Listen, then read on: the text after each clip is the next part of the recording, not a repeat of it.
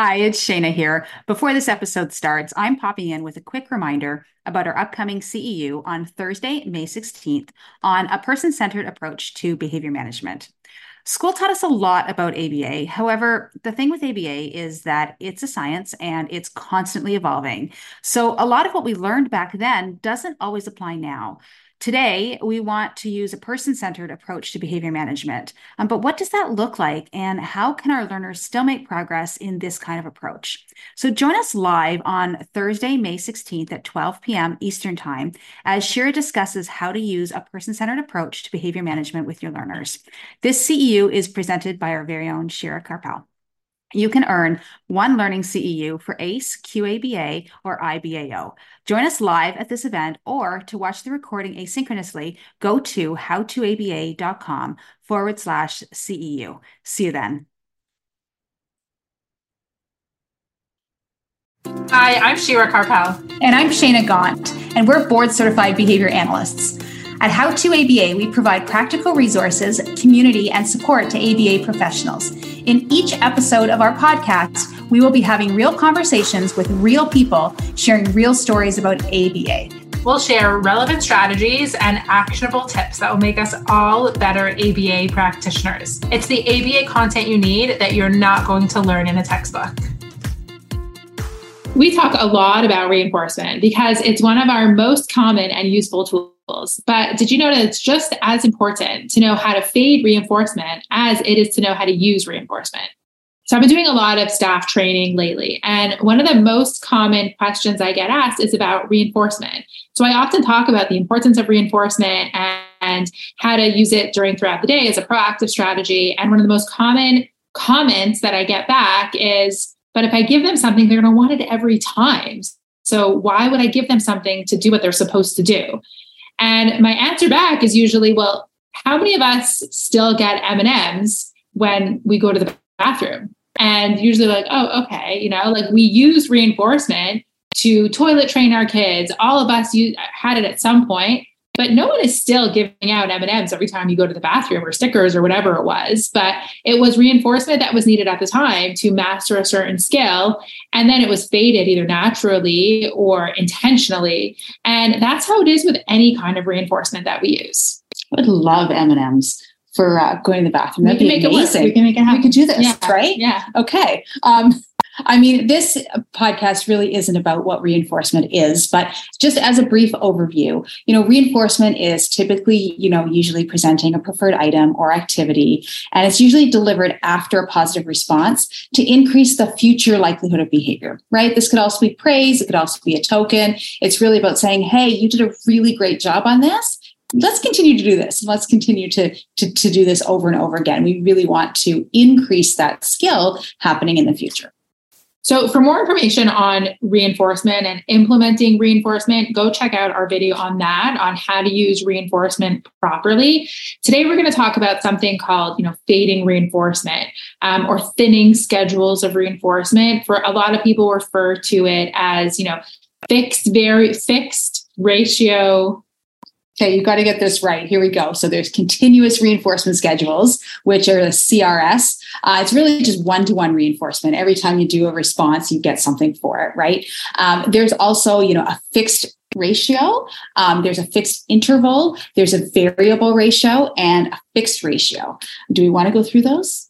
No. So those are no, we don't. In the technical terms, which basically mean different ways to give reinforcement quickly or slowly, or every response, every other response, time-based, response-based. There are different ways to describe how we give reinforcement and how to thin that schedule. So we're going to talk about it in less technical terms and more how that actually plays out. When you have a student who's on a reinforcement schedule, most students will start with what we call one-to-one reinforcement, meaning every response gets them access to reinforcement. And then we want to talk about fading that and how does that look? The real question is, well, why do we want to fade reinforcement? We all go, yeah, we need to fade reinforcement. And, we want to fade reinforcement, not just because Shira gets those questions asked in her training, but because it really is important to fade reinforcement. We can't walk around, expecting an M&M after every response. By the way, I don't typically give M&Ms for any responses, but I also typically don't walk around expecting a high five for absolutely everything I do. So we do need to make sure that we're fading, because reinforcement shouldn't be forever. Reinforcement also shouldn't be external. Like sure, there's probably a few things we do because externally, like, I go to work every day because I need a paycheck. I get that piece of it. But a lot of the things that I do are really about, my internal motivation to do something. And we want to really try and shift that in our learners from, earning external reinforcement to, I do this because I really actually enjoy this. And the other important reason is because a lot of the skills that we perform on a regular basis are usually being maintained by what we call like intermittent reinforcement on a very thin schedule. And that's a lot of like real life.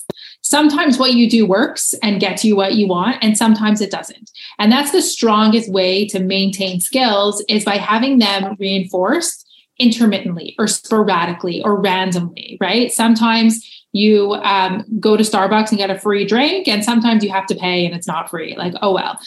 But it still maintains your behavior because it's that sometimes, right? It's why we check our phones when we get an email, because sometimes it's going to be important, or sometimes the text message is going to be from someone I want to hear from. So that's how most skills are maintained in real life. And that's what we want to simulate for our learners. I also think about, starting a new job, whether it's us starting a new job or staff coming on and we're training them. At the very beginning, we're giving a lot of feedback to new employees, a lot of feedback, right? Hey, you're doing a really great job. Hey, how's it going? You're checking in almost every day with them. And then, after they've been there for a couple of weeks, you're checking in every couple of days or maybe once or twice a week. And that's it.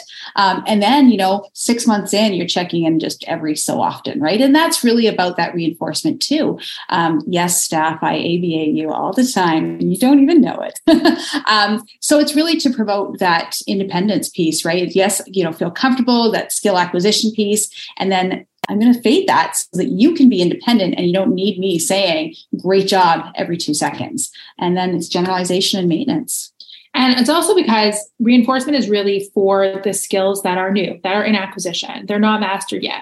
But as skills get mastered, we're introducing new skills into acquisition. So there will always be some form of reinforcement. We want to make room for the new skills that we're learning by fading out the reinforcement on the mastered skills. So it's kind of this cycle of out with the old, in with the new, and using the reinforcement for the things that are right now hard. Our learners are struggling with them right now. They're in acquisition. So this is where the reinforcement's going. Sometimes with specific learners, I don't even need a formal plan to fade reinforcement. Like Shira said, it's just out with the old and in with the new. And, you've got those skills. And now that I'm reinforcing another new skill that I want to teach, the old skills I'll use as, just intermittently throw them in to make sure that my learner is maintaining them. And I don't really need to give any reinforcement for those. And that's okay for learners. Other learners, it needs to be a little bit more systematic than that. And we need to have a plan, or sometimes even a written plan, or, goals of okay, this is how I'm going to do it. But just in general, Shira talked about the ratios of reinforcement, right? So going into from a 1-to-1 to, I'm going to reinforce maybe approximately every couple responses, or approximately every 3 or 4 responses, I'm going to start, reinforcing instead of every 1-to-1 response. So it's really about just reducing the frequency of when you're offering that reinforcement. You can also reduce the magnitude of reinforcement, which means you can reduce how much reinforcement you're giving, right? So if it's praise, instead of going, wow, that was really amazing, great job, it can be just hey, that was amazing. Or sometimes, I'll be talking and we'll be doing something with a learner, and all I do is put out my fist for a fist pump. And that can be enough as I'm gradually fading out that reinforcement. I like to make it go from something being very predictable to something just being a little bit more random. So whatever the technical term is for that, it's just about you don't know. Sometimes it's going to be every response. Sometimes it's every other. Sometimes it's going to be oh, wow, that's an amazing job. And sometimes it's going to be all right, let's move on. And that just makes it less predictable, because the goal is not to never access reinforcement. The goal is that the behaviors maintain and the responses maintain when reinforcement is unpredictable. So we can kind of simulate that unpredictable nature of reinforcement throughout the sessions. Sometimes you can just do this by gradually, increasing the requirement needed to earn reinforcement. And I think about that in some type of chaining procedure, for instance. So if I'm teaching a life skill of, say, I don't know, washing hands, you look at that chain and, I used to reinforce for, every time, every step of the way. And now maybe I'm reinforcing, every second step, or, I'm making sure that the learner can go through the entire chain before there's reinforcement given. Something like putting away materials. Learner might have to, complete a task. And, as soon as a task is completed, it used to be, hey, wow, that was a really great job. But now they have to complete the task and then they have to clean it up and put it back in the basket. And then it's a really great job. And then guess what happens? The basket needs to go back on the shelf and they need to come back to sit down before I say, hey, that was amazing. So we can really just increase that response requirement before reinforcement's offered. The other thing we could do is often reinforcement starts off by happening like as immediate to the behavior as possible. Like as soon as they come sit down, like right away, there's, reinforcement or a token or a toy available. So what we could do is increasing the amount of time between the response and the reinforcement. You could do that either with something like a time delay. So you just wait a couple seconds and see if you can stretch it out a little bit. Or you could do it by moving towards, secondary reinforcers. So instead of accessing, a toy or a primary reinforcer every single time, they could get, a token or a star or a point. And that also delays the amount of time that they can access, the real reinforcement. Hopefully you pair the token or the point or the tally with reinforcement. So they are reinforcing. So technically they are still accessing reinforcement, but they're not trading them in for another little while. So we might start students on a token system that their token board is finished every 10 minutes. And that's like a really quick pace of reinforcement. And then our goal might be either moving to 10 tokens, and then those 10 tokens last about an hour. And then those 10 tokens, might last for like a couple hours. You want to kind of hit that sweet spot where they're still getting feedback and they can continue to get that feedback. And building up that, like Shayna said, the intrinsic motivation, like I'm doing this because I'm doing a good job. And I like to get the feedback from somebody letting me know that I'm done or that I'm doing what I'm supposed to be doing. So they can still get the feedback. But in terms of it accessing, some sort of reinforcement, like a toy or an activity that they like or a break or something like that, we can kind of stretch that out through token systems, token boards, where they can get the feedback, but not access that, primary reinforcer until a little bit later. Then going from token boards, once students have mastered a token board or understand that token board or a token board can last a few hours, then we could move to something like a behavior contract. And a behavior contract, starts to move from external reinforcement to internal or that intrinsic motivation, which is, hey, did I do a good job at this? Or, hey, at recess time, I needed to do this, this, and this. These are the behaviors that I need to engage in, during recess time, circle time, whatever it is. And, the teacher or somebody reviews that ahead of time. And then as soon as that activity is done, the teacher reviews it again afterwards with the student and says, yep, great, no problem. And then they can earn a token or reinforcement or something. So you're moving that token board to a behavior contract. And then from a behavior contract, where the teacher has to review it with the student, you can move that to what's called a self-monitoring system. And a self-monitoring system is where that, whereby a student is actually just going, okay, I know the quote unquote rules or guidelines for recess. Let me look at this and let me, talk about it truthfully and say, yep, I did this. Awesome. And then just check in at the end of the day with someone.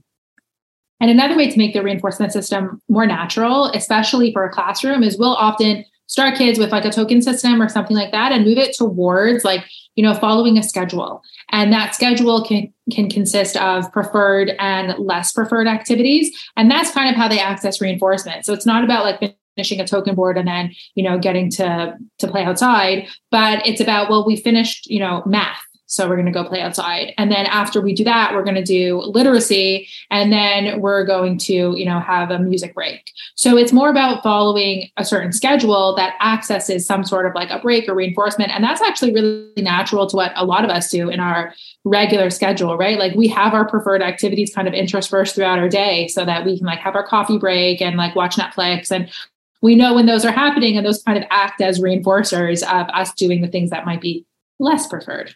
I like what you said about natural consequences, or not even consequences, but just what's naturally reinforcing in the environment. And I think about a classroom situation, right? So if a student has done all their math that they need to do, but it's still, math period, then what happens? Sometimes I've seen in the classroom, the teacher says, great, well, you can go on to the next page. That's not reinforcing. But if the teacher says, hey, wow, that was amazing. You finished all of your math and we still have 10 minutes left, go play or go access, a preferred book or magazine or something, then that's what's motivating to a student. Oftentimes I'll look at someone's morning routine or nighttime routine, and I get comments from parents of, I can't get my kid out the door in the morning. And I say, well, let's look at the morning routine. And it's not about adding tokens or some type of reinforcement system. All it is sometimes just moving around the activities so that instead of watching YouTube before breakfast, YouTube comes in after breakfast. Or instead of, eating breakfast right away, it's getting through everything and then eating breakfast and then accessing YouTube before they, wait for the bus. So those types of things. And sometimes you can just play around with that schedule. And remember not to fade it too quickly. Like sometimes people think, wow, they're doing so great, so I'm just going to pile on the work or pile on the expectations. But even when they're doing well, that is the time to use the reinforcement. Don't wait until it's falling apart and then bring back the reinforcement. Like fade it slowly. So when you're thinking about in the classroom situation, even talking to teachers about, check marks on a page or social praise and offering that can be great ways of fading out reinforcement. So every person is going to be different.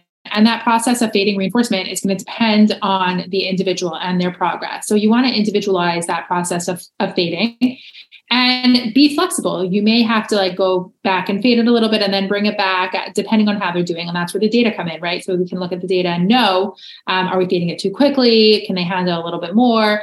So it's important to really find that sweet spot of it's still acting as intermittent reinforcement, but they're not becoming too dependent on that one-to-one reinforcement. For more about reinforcement, check out our other videos as well in terms of how to use reinforcement properly.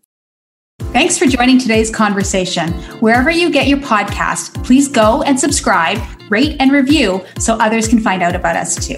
For more from How to ABA, including free resources and ABA materials, visit our blog at howtoaba.com. And make sure that you're following us on social media for more practical tips and updates.